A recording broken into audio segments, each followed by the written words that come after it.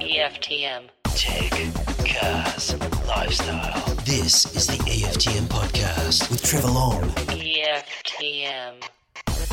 G'day. Thank you for listening. Thank you for downloading. Lovely to be back with you here on the EFTM podcast as I sit in the EFTM studios looking at the security cameras and wondering if the courier that just drove past is going to realise he just drove past. And he's going to have to come back around because I saw him drive past. It's a fun thing to do with security cameras. And I'll be honest with you, we talk a lot about the great, wireless cameras like Uniden and Eufy and Arlo and all these things, but having a wired security camera and a monitor that shows it all the time is so much fun. I couldn't have this at home. I'd be obsessed by it. Just looking at the cameras all around the house all the time. Or in the studio. See, he's backing up now. I can see him backing up. It's very funny. My wife ordered a rug, and it's being delivered as we speak. Thank you to the good people at Allied Express. And the big sticker on the side of the truck gave it away. Lots to get through today, lots of calls. Plus, I'm going to talk electric vehicles again. I know we're banging on about it, but you're going to need to learn about it. So we're going to talk to Behyad from the Electric Vehicle Council about what needs to be done and whether or not we see eye to eye, because I don't think we have over many years. So let's see how that plays out.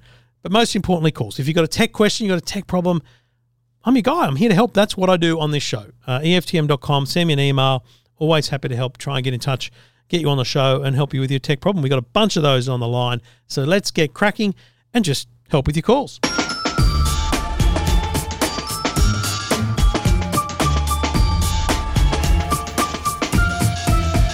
All right, let's get cracking. Trevor Long taking your calls. Martin's on the line. G'day, Martin. Hey, how are you, Trevor? Yeah, really good. What can I do for you, Marty? Mate, I went to plug in my external hard drive and it seems like it's probably died. I've plugged it into a couple of different laptops and desktops and a few other things. Yep. And so it doesn't appear, like it doesn't pop up saying there's a drive and there's no data. It literally just doesn't show up.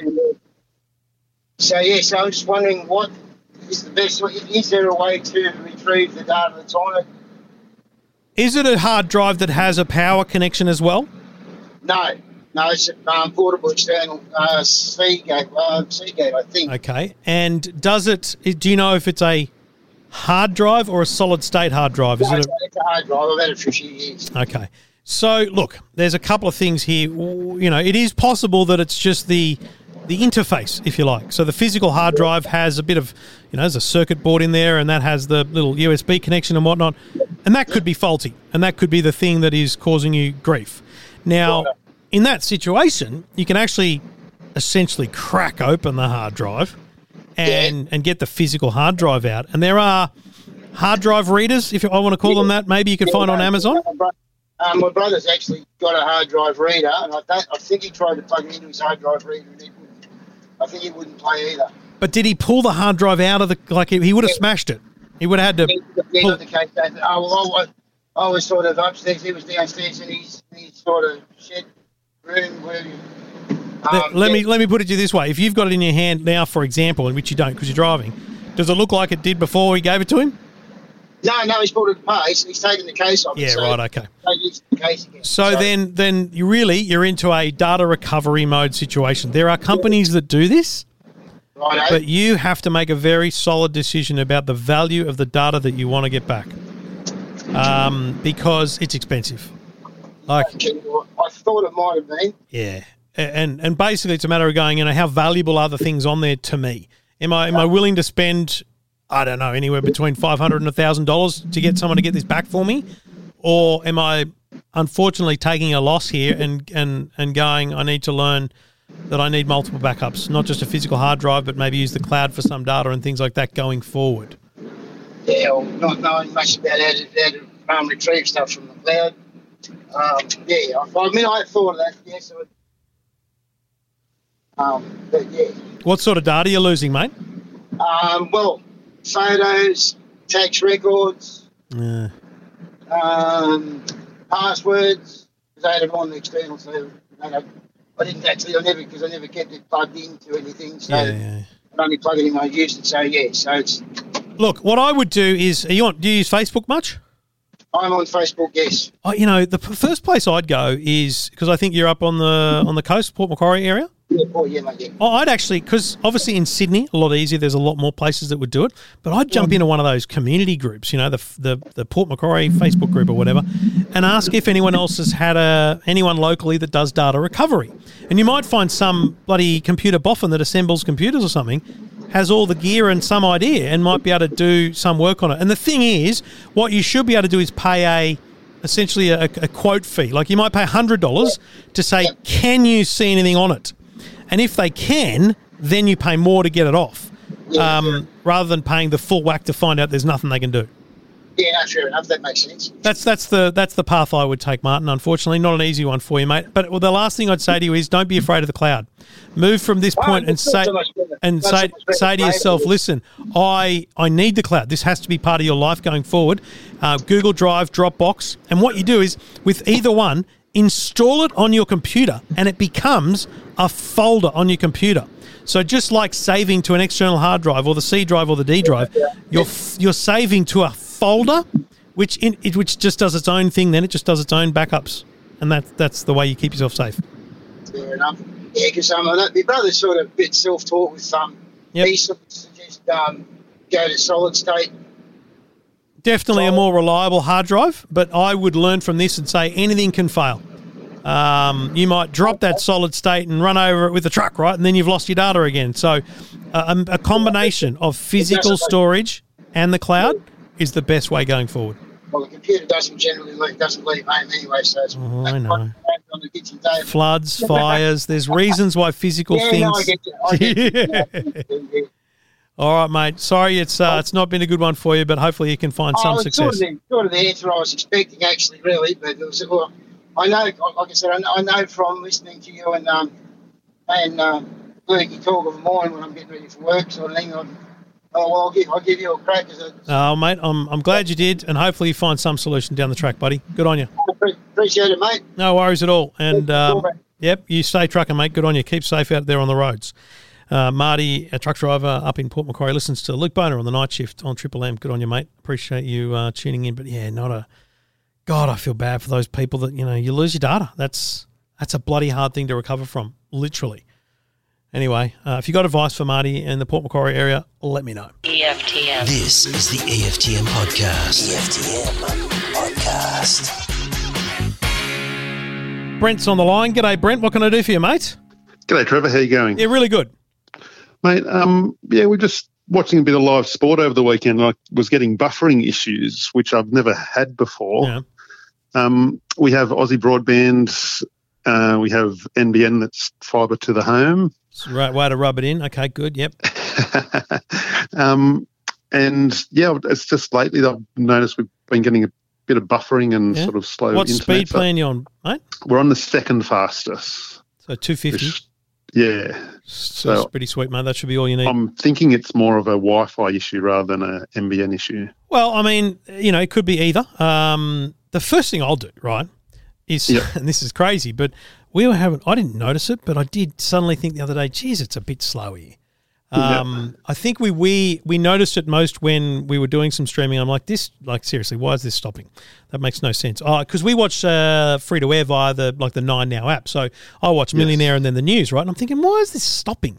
And I've had issues before where it stops because they go to ad breaks and the technology is just crap, right? Anyway, you know what I did? I did a speed test and I realized I was getting 5 or 6. I'm paying for 1,000. Yeah. And the reason is, I don't know, but I turned the modem off, turned the NBN box off, turned everything off, waited 10 minutes, turned it all back on again. 250, 600. We're nailing it. Really? So as weird as it is, right, do the old turn it off, turn it back on again for everything. So you've got the NBN box, then you've got your Wi-Fi router, turn it all off. Go to the shops, have coffee. Come back, turn the NBN back on, and then turn back on the router and let it all connect. And then standing next to the router, do a speed test on your mobile phone. Yep. So you want to get a speed, at 1,000 on fibre to the node, fibre to the premises, I actually don't know, but I would assume you'd be getting 900. But I actually think that whether you got 600 plus would be great. So that should be what you're getting standing at the modem. And then go to where the TV is and do the same thing. do a speed test. Now, by the way, just wait 5 minutes for everything to connect, because while they're all connecting again for the first time, it'll obviously overwhelm your Wi-Fi just a little bit. But, you should be getting, on your speed, you should be getting 200 plus in every part of the house, even without a really good Wi-Fi network like mesh. If you find that, you're not getting that speed standing next to the modem, then ring Aussie Broadband immediately and say, dude, paying for 1,000, getting 200, what the hell? Yep. Go to their go to the My Aussie portal and have a look at the graph for your local area. They call it a POI, and it actually shows you how congested your local area is. And it absolutely should not be topping out, because they have a system that adds bandwidth to every area as it's needed. So definitely shouldn't be a problem. If you are finding that the NBN's fine, Aussie Broadband's fine, and you're still getting that problem, then it is about your Wi-Fi. Now, something new might have happened in your local area that is interfering with the Wi-Fi that you had before, the channel selection, different things like that. So, again, depending on, where you want to go with it, moving the Wi-Fi router, investing in a better Wi-Fi router that has mesh that allows you to put a satellite somewhere through the home, it's going to, especially if you're paying for fibre to the premise, you've got it, you should invest in the infrastructure around it, because essentially what you've got is roll gold to the door, and then you might have, not copper, but do you know what I mean? Like a third world style Wi-Fi, right? Yeah, that's right. So it's that's what I would be doing. Reset, and you might find that solves it straight away. Do a speed test before you reset, by the way. Stand at the modem, do a speed test, see what you're getting, do the reset. Always a good thing to do anyway. And this is a word to the wise. This applies to everything. Your phone, your computer, your TV, turn it off at the wall. Things need a break now and then. They're always thinking, and so turn them off and see how we go. Yeah, so that would be the couple of things that I would do, mate. No worries. All right, good luck, mate. Let me know how you go. Thanks for that. Cheers, Brent. It's a funny thing that we were getting these really slow speeds at the house, and then hey presto, it was sorted. Anyway, sometimes you've just got to turn it off, turn it back on again.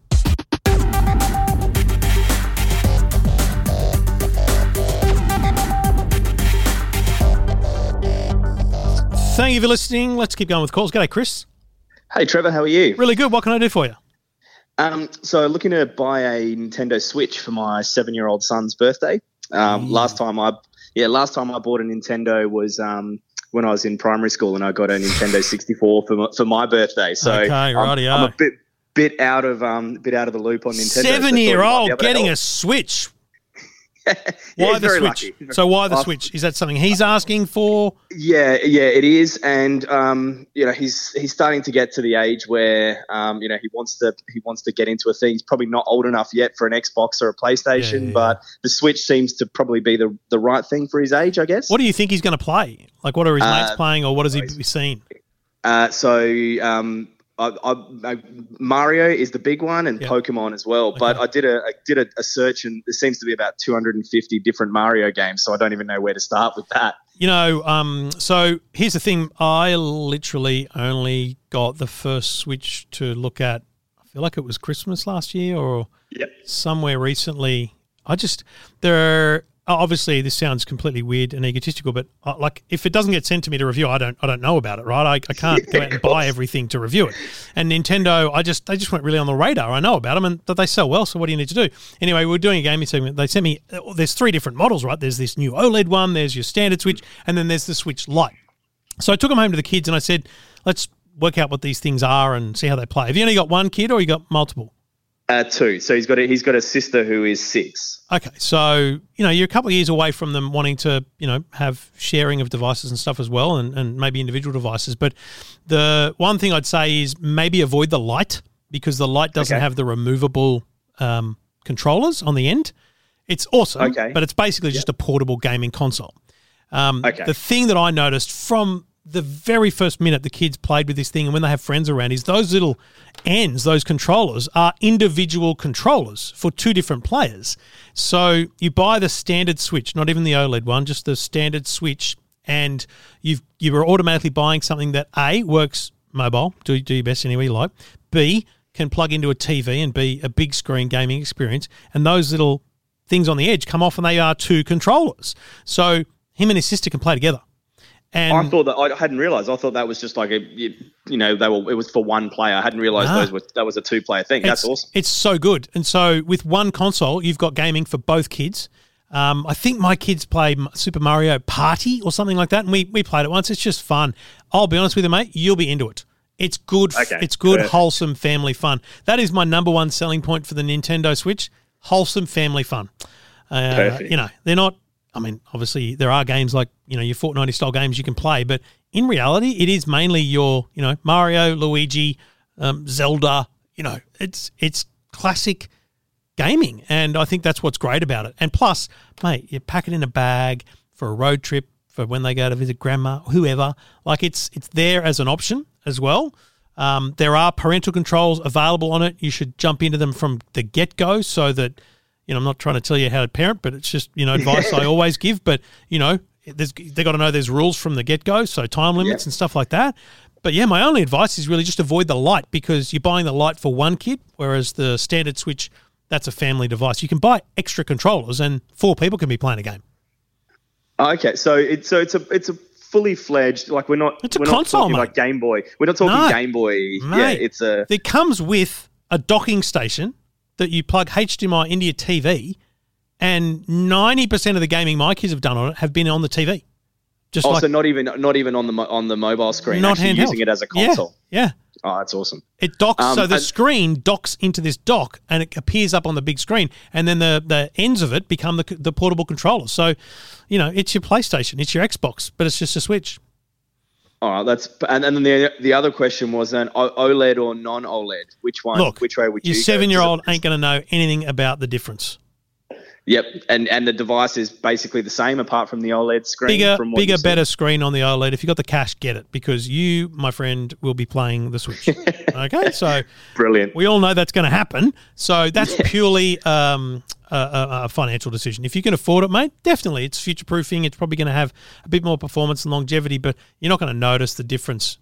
For a 7-year-old, not going to notice the difference. All right, I love it. Thank you so much, Trev. All right, mate. Good luck. Enjoy. Happy switching. Thanks, mate. Love it. Speak soon. No worries. And, it's a fun one, isn't it? Honestly, I'm so new to the Switch world. Just random. But it is what it is, and I quite enjoy it.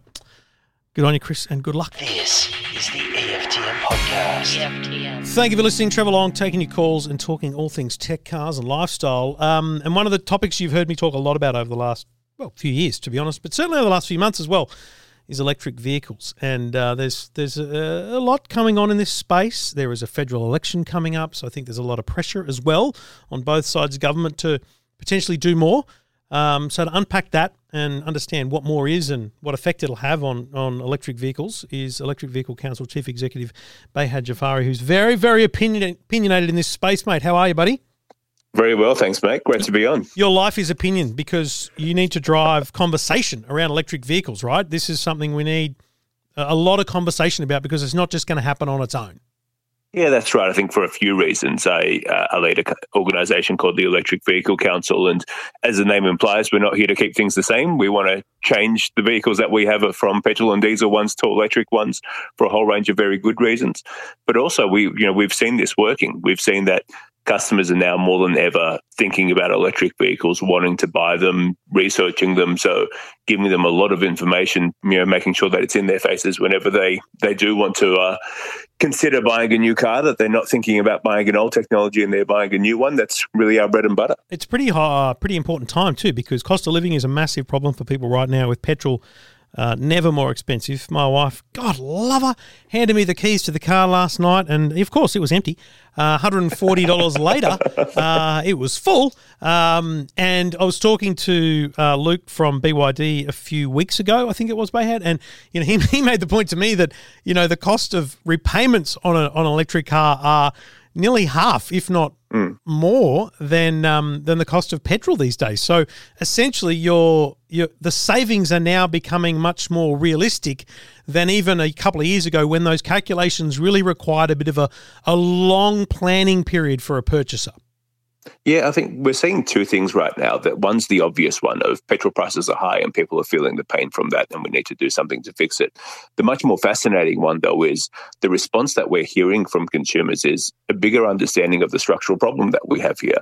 That, of course, petrol prices keep shooting up from time to time. This is a very extreme example of that, but we have no control over our fuel supply. And so when something goes wrong in the world, our petrol prices go up. Yep. So interestingly, we're not just hearing people say, well, what can you do right now to help me out because I'm struggling, but also what are we going to do about this the next time it inevitably comes up again? And, if you're trying to do that budget out and you're thinking, well, yeah, it looks like it's a little bit more expensive to buy an electric vehicle compared to a petrol and diesel vehicle, but, things aren't okay how they are right now. These things will keep happening to me. I need to keep coming up with a few $100s to pay the fuel bill that I frankly don't have. So, yeah, I either want to make that call now or I want a bit of support or I want to see the market move towards electric vehicles so that I can get rid of this problem that's hanging over my head. I feel like this interview is going to be dated, or this next question will be dated within hours because the federal budget is tonight. But there's a lot of talk about a cost of living saving or benefit to people through fuel excise savings of, 10 cents a litre or something. That's going to be a huge number on the budget. Now, it'll be short term, and let's just put a number out there. Let's call it $2 billion, right? Let's say the government's willing to cop $2 billion less in revenue because it's not actually a handout, it's less revenue. Yes, right. Yep. How do you view that? Because on one hand, okay, good, it's going to be more affordable for a little while, maybe 3 months, 6 months or something. But on the other hand, that $2 billion could be paid out while still receiving that money as an excise. It could be paid out to incentivise. That's, I assume, where your mind would be. Yeah, I think there's the problem with, I can understand that people are going through a bit of budget pain right now and they need a little bit of help. I do think that doing that through the fuel excise is the wrong way to do it rather than giving people on low incomes a bit of additional support right now. Because again, it just entrenches this problem that we have in an ongoing way, right? With $2 billion, that's more than enough money to help more people buy an electric vehicle. Not everyone, more people buy an electric vehicle, but then really importantly, that sends a very clear signal to the global market of car makers, people building charging stations, all the rest, to say, well, look at what we're doing. This is a flag post for us. We're moving in this direction. So come and invest your money here, make more products available to Australians, help us go on this journey in a faster way so that Australians have more options of electric vehicles available to buy, more charging stations being installed, and we start moving on this journey from petrol cars and diesel cars to electric ones. When I say faster, I mean faster in line with what the rest of the world is already doing. That's our situation today is we're behind the rest of the developed world, and that doesn't need to be the case, right? It's entirely up to us to get up to speed with everyone else. What you're in your most recent kind of concern you put out around the demand is now drastically outstripping supply, and we see this. And I give again recently I talked about this. I gave the example of Kia and Hyundai. Great cars. I think a little bit overpriced for what I would see them as. But, selling out in huge numbers because there's such short supply. You're talking 250, 500 odd cars a year at best. Do you believe that something the government could do would mean that, for example, Kia and Hyundai would actually send more cars to Australia? Is that what you're trying to imply? Yeah, that's right. So what we see is right around the developed world, actually every country but Australia and Russia has rules in place to say to car companies that you have to bring more fuel efficient, so not just electric vehicles, fuel efficient vehicles, as well as electric vehicles in our market. And if you don't sell enough of them, you face penalties. So it means that every other country, every other developed country, New Zealand, Europe, California, right around the world, car companies have to get enough electric vehicles imported in the first place. They have to price them competitively. They have to market them, invest in charging stations, do all the other things to shape that market in the right way. Otherwise, they're up for, in some cases, hundreds of millions of dollars in penalties and fines. Now, and car companies, this isn't a secret from them. They tell us very publicly, because you don't have these things, you're at the bottom of the list. Put the rules in place and we'll abide by them, but you're not on an equal footing with other countries right now. See, this feels like two very separate conversations then, because and we'll get to the rebates and stuff like that, which I feel like we're at loggerheads about and have been for some time. But sure. That's a very different conversation, isn't it? Because what you're saying is set targets and companies are then required to meet them. as opposed to just saying we want to be whatever the current buzzword is, carbon neutral by 2030, 2050, whatever, because that's a holistic national thing. You're saying on an industry level, the government should say that fuel efficiency standards are such that right now, as they are, petrol cars should be efficient, and they must be, and there are standards, but also you must have a percentage of vehicles that meet even newer standards, and that's all the car industry needs. So this is not a cost. This is simply a piece of paper. Well, that's right. I mean, this isn't new for the federal government. Back in 2016, they researched this and they found that even leaving out electric vehicles for a moment, just introducing this would reduce fuel bills by over $600 for the average motorist. And so that doesn't mean people buying different types of cars. If you buy an SUV, you buy an SUV. You buy a small car, you buy a small car. It just means that the cars that we end up getting here have had a bit more technology installed on them, a bit more, they're a bit more advanced. They use less fuel to travel the same distance. And as a result, motorists are the ones who save. Now, they looked at that and, it found that, yes, it does save on motorist fuel bills. Yes, it does reduce our reliance on importing oil. And yes, it also does reduce pollution. That third one is what caught them up and made it a political issue for them rather than a common sense issue. And so we still don't have this thing in place. We're talking about standards that have existed in the rest of the world since the mid-70s. And in Australia in 2022, we still don't have them. And as I mentioned, they send a very clear financial signal to car companies of saying, well, we'll penalise you if you don't bring these cars here. But it's also when these companies are looking to make their investments and take their very latest and best technologies around the rest of the world, when every other country has been doing something for decades and Australia hasn't yet, it'd be like turning up to a country that hasn't built roads yet. It's concerning for them. They're saying, well, our money might be at risk here because you guys don't seem to have your act together. There's something wrong with you guys particularly. And I guess that would also, and again, we're just talking about a standard, a legislated standard, not any outgoing cash, more likely incoming through the fines. That standard would also have an impact positively on prices, wouldn't it? Because there would be a greater supply, and therefore the demand and supply curves in the graph would meet more closely, and therefore there'd be more price competition on the physical buyer. Well, that's right. It means that the car companies have to bring more, so not just more models, but a larger volume of those models. You mentioned before, companies are bringing 200 cars each. They've got 10 customers lined up for every car.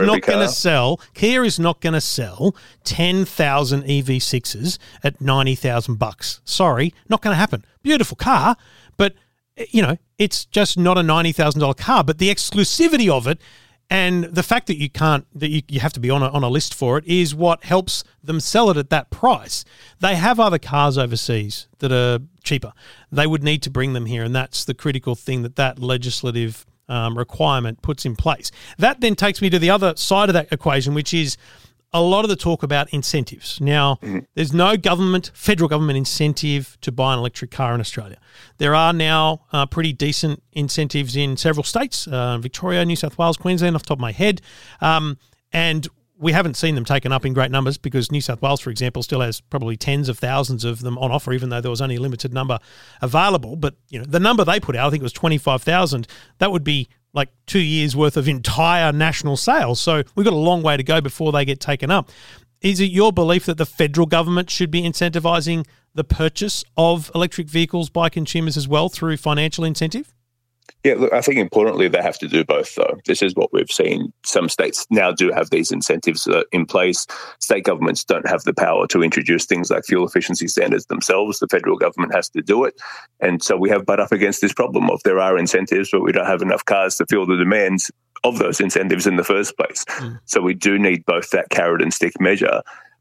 Even with demand where it is today, while we still argue that the incentives are good and important to have, is at the point where you filled up all of the demand through supply, we want to keep this thing accelerating, right? We don't want, this isn't a let the market do whatever it wants. In order to meet all of our other objectives, we actually want to speed the market up as quickly as we can as well.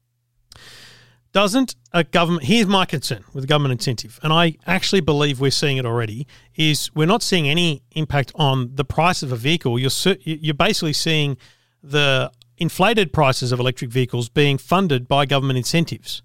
Now, the almost cheapest electric car in the country, when it first was announced a couple of years ago, was $43,990. Now it's $46,990.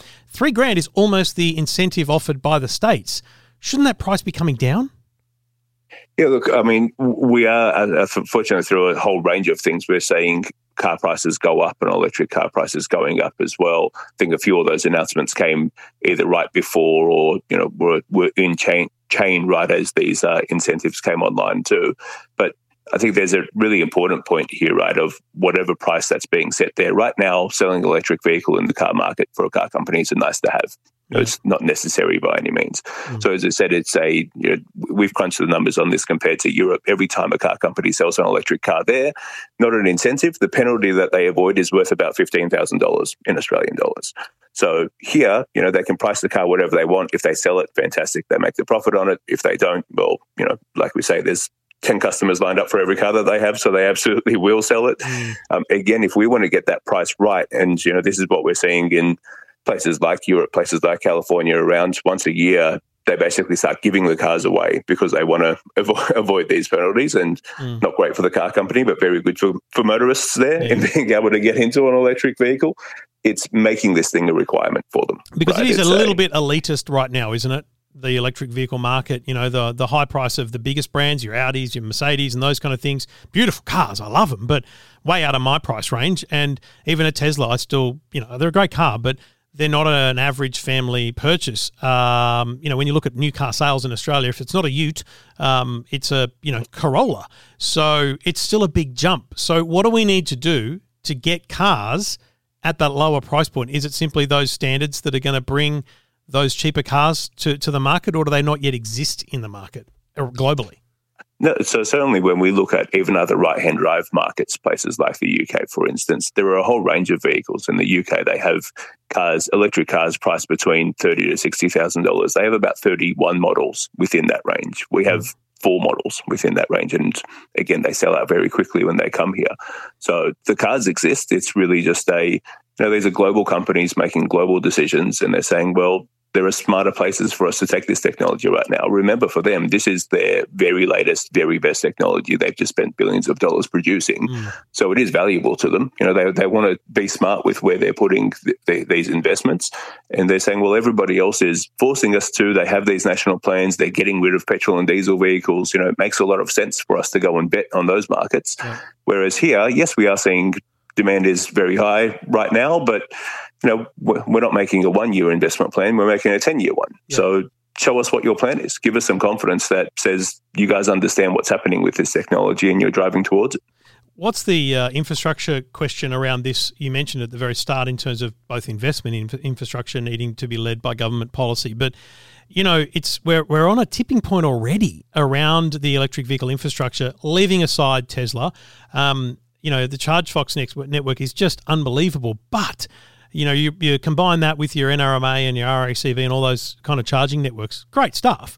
But the road trip I make in electric vehicles regularly is to my mum's up near Tamworth, a couple of good charging spots along the way, but I'm rolling the dice that I'm the only one going to be there because there's only one charger.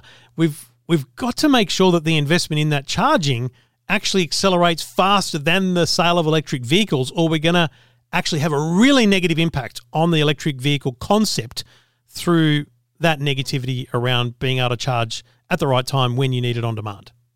I'd actually say this is, for my job, this is one of the most excited areas where we have a number of companies. You mentioned NRMA, ChargeFox, there's EV Networks, Ampol, Ongi, BP, a whole range of companies investing quite serious money, quite a lot of money, not just building 1 or 2 stations, but very large plans to keep covering the country and double covering it with several charging stations, close to each other as well.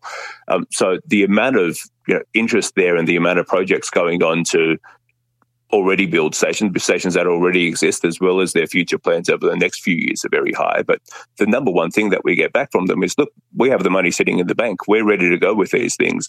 We're basing our business plans, though, on how many customers do we have? How many electric vehicles are going to be on the road? And again, that's something that's much simpler to do when there's a national plan in place that says this is what we're doing. There's the direction we're heading in. In Australia, we're sort of guessing a little bit of sales jumped 3-fold last year. That's fantastic. Are they going to jump 3-fold next year or 10-fold? Or, and again, when you're looking to, make that investment call, you want that bit more certainty, and it says, well, if we knew that there were 10 times more electric vehicles coming, we'd spend 10 times more getting those charging stations out. That part's not a problem for us. All right. Who's the government minister and who's the shadow minister that's responsible for making this decision around those standards, firstly, and incentives, secondly, because it feels like you've got a very good opportunity over the next few months with an election coming up. Who do we need to pressure? Well, it's Angus Taylor, who's the federal minister in this area. He's the Minister for Energy and Emissions Reduction, and Chris Bowen, who's his counterpart in the ALP. So far we've seen the ALP starting to take a few more steps than the Federal Liberal Party has been willing to date.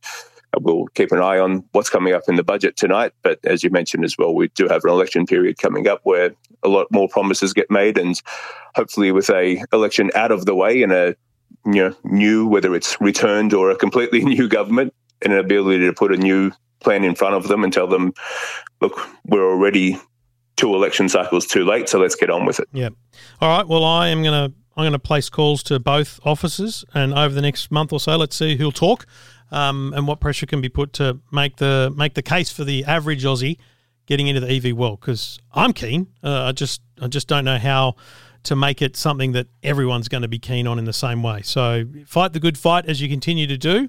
I absolutely respect the courage of convictions that you have around it and the what you've got to put on the line. But it's going to take some time, but someone's got to fight, and I guess that's what you're doing, mate. Good on you. Thanks a lot, Trevor, and thanks again for having me on.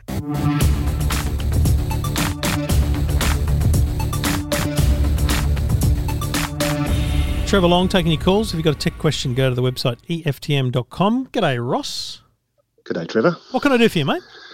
I'm after a TV for the bedroom, about 32 inch in size, that can play Apple, get the apps for 9, 7 and 10. Yep. I've got a Hisense TV, which I purchased, but apparently there's some issue about licensing, and those apps won't appear on the TV. So... Well, it's actually not about license, it's just about the power of the TV. But the TV's okay, is it? Like, generally, it just doesn't have the apps you want. The buffering is quite slow as well, I must say. Right. And, well, how's the Wi-Fi up there? It's pretty good. I'm in Sydney, Newtown. Yeah. So, generally, any other devices we have at home have another TV. Yeah. It's pretty good. What are you willing to spend on a TV? 600, 700. I'm going to save you $600. Yep. Buy a Google Chromecast. Okay? Okay. So it's called a Chromecast with Google TV. You'll know it's the right one because there are different models, but you know it's the right one because it's $99. On the box or on the website, you'll see it's like a dongle plus a remote. And I say that again because there's a Chromecast that doesn't have a remote. Don't buy that one. Okay. Chromecast with Google TV. That's the critical thing. So this little dongle plugs into HDMI 1 of the TV, plus a little power port needed. So you should have another power point behind the TV. If not, put a double adapter in. The little remote is all you need. You never need your phone or anything. But from setup, you put it onto the Wi-Fi, and then you download 9 Now, 7, Netflix, Amazon, all the things you want. Pretty much every app except Foxtel is on the Chromecast. But these are built into the Chromecast, so you don't need your phone, you don't need anything else. They're just there. And so when you turn the TV on, if it's not automatically on HDMI 1, put it on HDMI 1, press the home button on the Chromecast, and hey presto, you've got everything. And mate, seriously, best device I own. Without hesitation, I say that. It's so good. I've got one on pretty much every TV at home, including our TV in our bedroom, I reckon, is 12 years old. But we watch Netflix, Stan, everything on it, and 9 through the 9 Now app because Chromecast has got everything. Brilliant then. Okay. Saved you a heap of cash, mate. Maybe don't tell the wife. Spend the cash on something else. I don't know.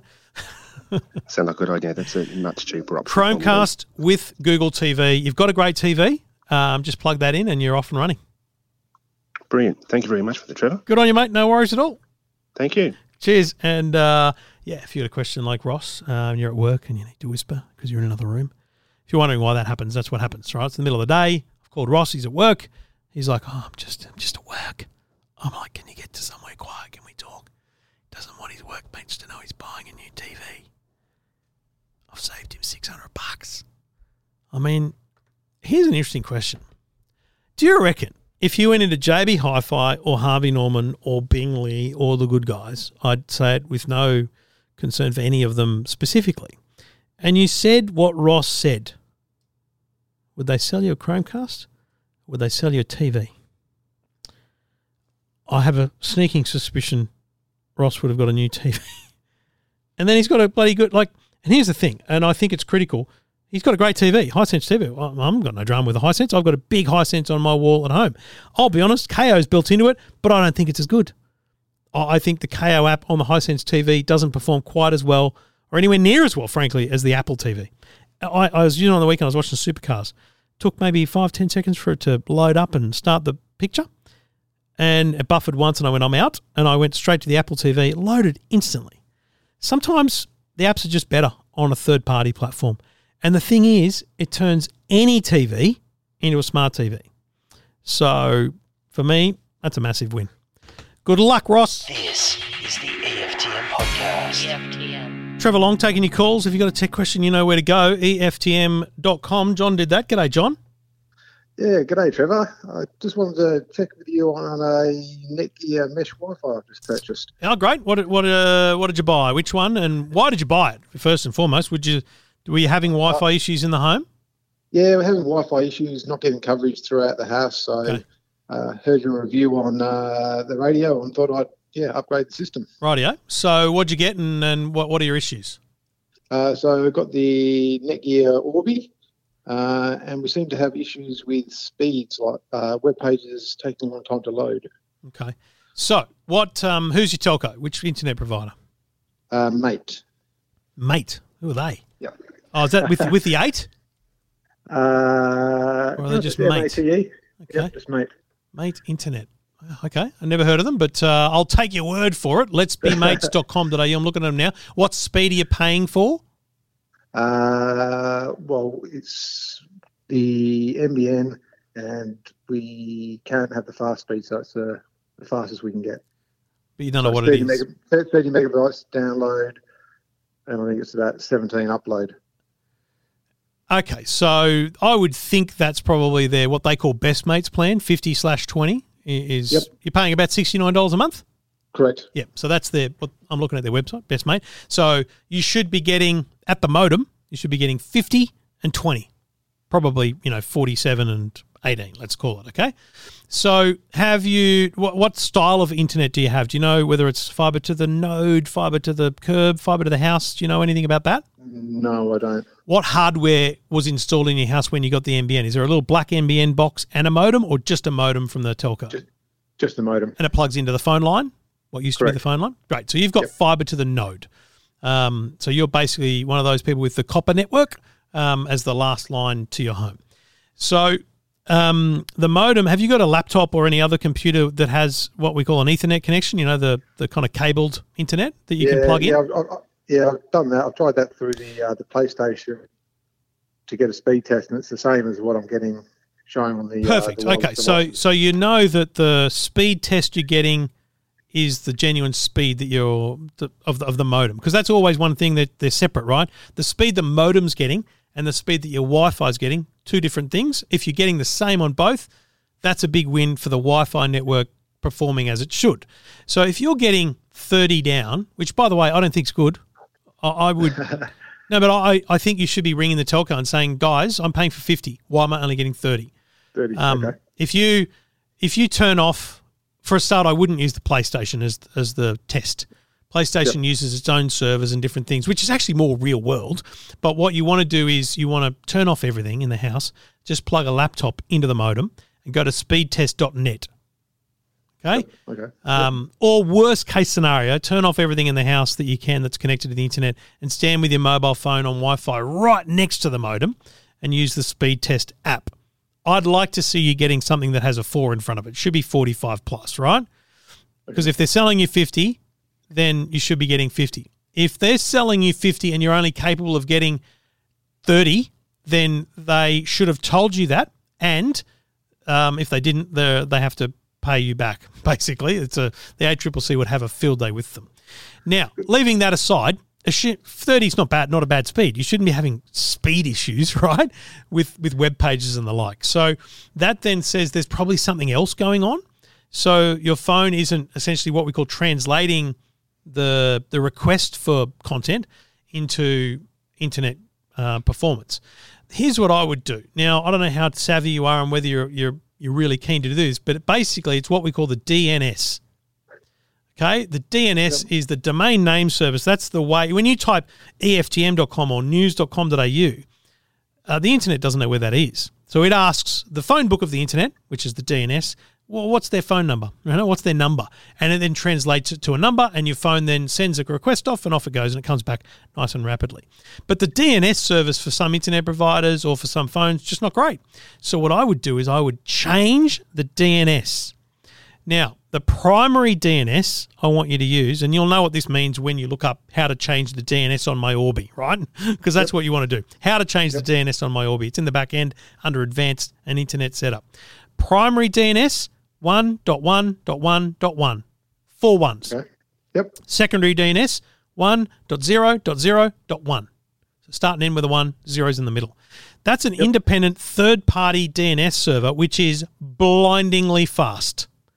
Now, should it make a difference? Honestly, it shouldn't be that obvious. I worry that there's something else going on, but man, you've done all the right things in diagnosing. You've checked speeds and all that kind of stuff. It shouldn't be an issue. So that's the only thing I can suggest straight off the bat. If that doesn't work, then my gut is telling me to look for another internet provider. Are you on a contract? No, month by month. Beautiful thing is, mate, you can switch in half an hour. So what are your thoughts on 5G at the moment, though? Oh, look, 5G is great. I wouldn't use it at home because I want to pay a certain amount and get unlimited. And most of the plans either unlimited at a set speed, but for you, you're actually probably going to get a faster speed than what you've got. So do you know if you've got Optus or Telstra in your area? I think with this Telstra, yeah. The Telstra plans... I saw an unlimited plan come out. Yeah, it's worth looking at, but I would switch NBN providers first. Okay. So if this doesn't do anything for you and you don't feel like you're getting any result, then ring Aussie Broadband. Okay? Okay. Aussie Broadband, and I don't have any deal with them. I just have been using them since the very start, and they've been amazing. When I have an issue, I just log it with their system, and it tells me what's going on. Like they're just good. And they may not be the cheapest anymore, but geez, they're consistently better. Now you're going to pay $10. I'm just looking at their website. You're going to pay $10 a month more for the 50/20. But I'd be amazed if you didn't almost instantly get the better speed. Yeah, okay. So worth a check. But remember this, if you go from mate to Aussie and have the same speed issues, then what we've learnt is that it's your home. The factor here is your home. So if neither of them can achieve the 50, they should be sending a technician out. Things that could be a problem are the wiring in your home. So if that home had multiple phone outlets in the old days, get an electrician to disconnect all the old phone outlets so that you're only getting one piece of copper coming in, and that's what your modem is connected to. There's no noise on the network through the copper network. Little things like that can make a big difference on fibre to the node. Okay. So it wouldn't be anything in the actual individual Wi-Fi devices and nothing in the settings?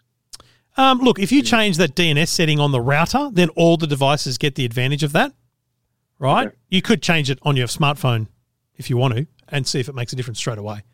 But if it does, then you want to change the whole network. The last thing I'd say is log into those Orbi backend settings, either on the app or on the dashboard through the website, and have a look at things in the advanced settings, things in the wireless setup like the channel. If you're in a busy area, there might be a lot of Wi-Fi congestion. So actually changing the Wi-Fi channel, which is only done in the deep, dark settings of the router, could also make a difference. Okay. But my guess is it's something more related to DNS. Okay. All right, buddy. All right, good luck. Great.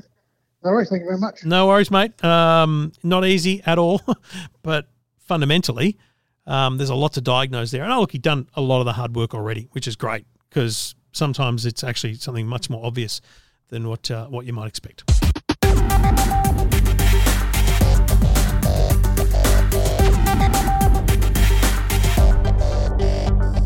Trevor Long taking your calls. You've got a question, go to the website, EFTM.com. Kristen did that. G'day. Hi, how you going? Yeah, really good.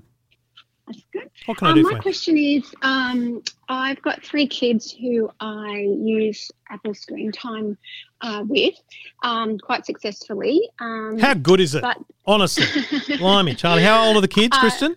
I've got a 13 going on 19-year-old. Mm-hmm. Yeah, I hear you.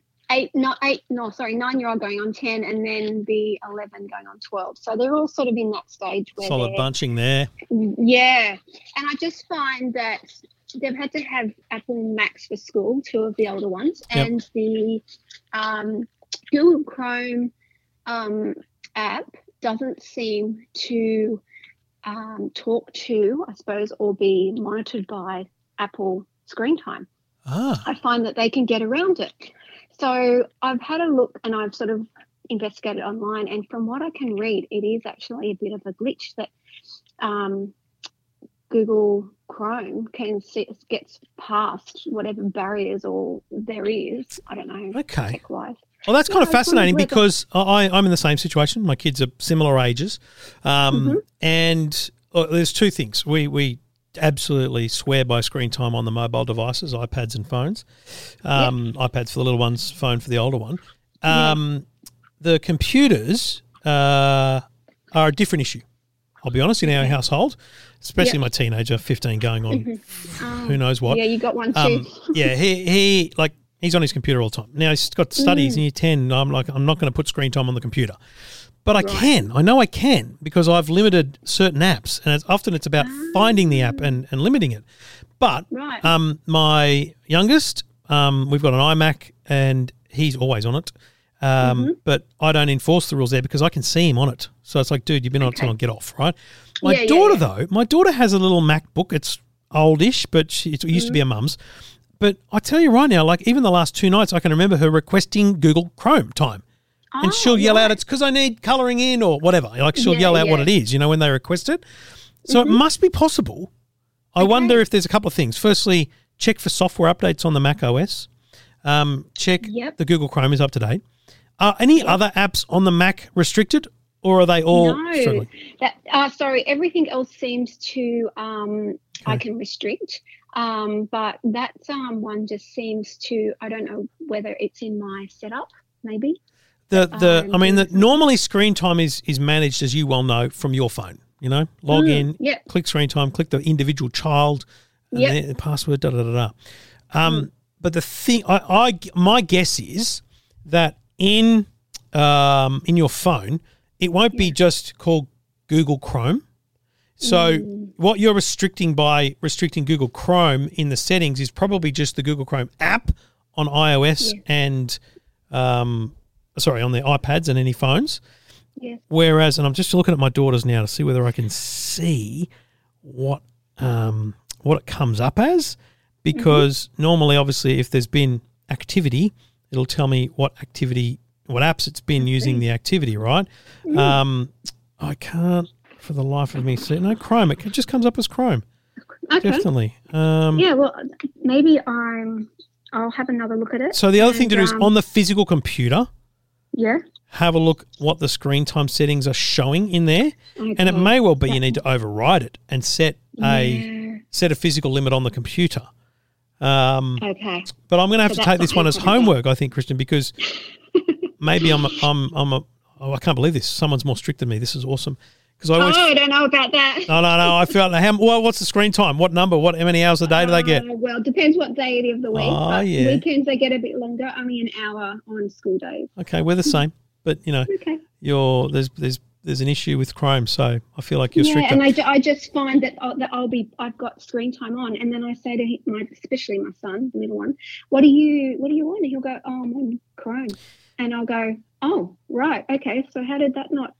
And look, the other thing to do is, how much are they still using the computers for school now in normal times? We're not out of lockdown. Well, funny enough, we are in lockdown at the moment. So this has sort of come to head this week.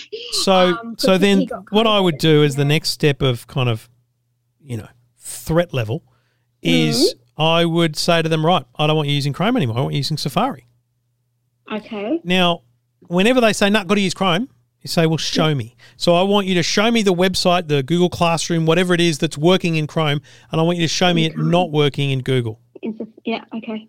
In Safari. In Safari. Because maybe they're pulling our legs, right? But I do know that during school, homeschooling and stuff, we definitely went to a point where it had to be Chrome because Safari just wasn't cutting it. So they may be right in many instances, but if it's, typing practice or whatever it is, it's unlikely, right? So get them to find out what it is and just say, listen, I'm going to uninstall Chrome. Because also it's that whole mum threat thing, right? It's like, I'm going to install Chrome. If you're going to take the mickey here because you know that I can't control this properly, then I'm going to uninstall it. So that's the way to approach it. That's the ultimate. Yeah. I love it. Okay. All right. Good luck. I'm going to try that. Thank you. No worries. Thanks for your time. Cheers. All right.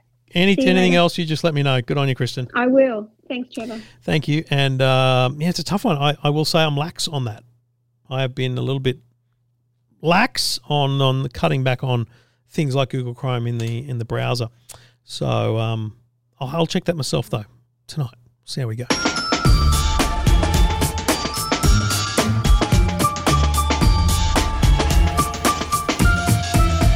All right, and a wrap of another show. Thank you very much for listening. A couple of bits of content going up this week on the website. The reviews of the new Rode NTH 100 headphones, brand new headphones from a company that's never made headphones before, and they're very good.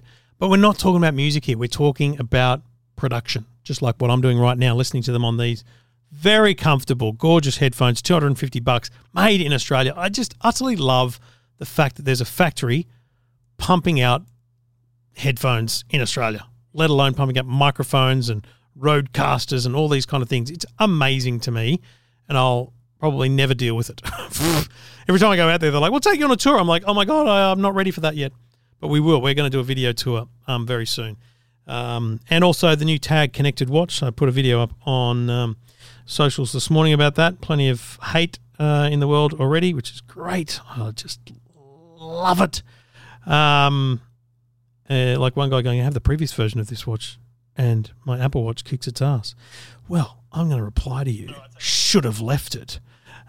Sure. But the Apple Watch is bland. Simple. There you go. Take that. My God, it's just funny. Really, the comments, it's all good fun. All right, what's next week? Is next week Formula One week? It is. Normal show next week. Yep, normal show next week. It's a Tuesday. We don't leave for Melbourne until Thursday. We've got a big day on Wednesday as well, Fennick and I, but Melbourne Formula One Grand Prix next week. If you are half into F1, subscribe to the EFTM F1 podcast. Thanks to KO Sports as well. We'd love your support there. And, of course, as always, I encourage you and ask you to leave a rating or review at any time you can because it just makes me feel good. That's really the most important reason. Thanks for listening, folks. Talk to you soon. EFTM. This is the EFTM podcast. EFTM podcast.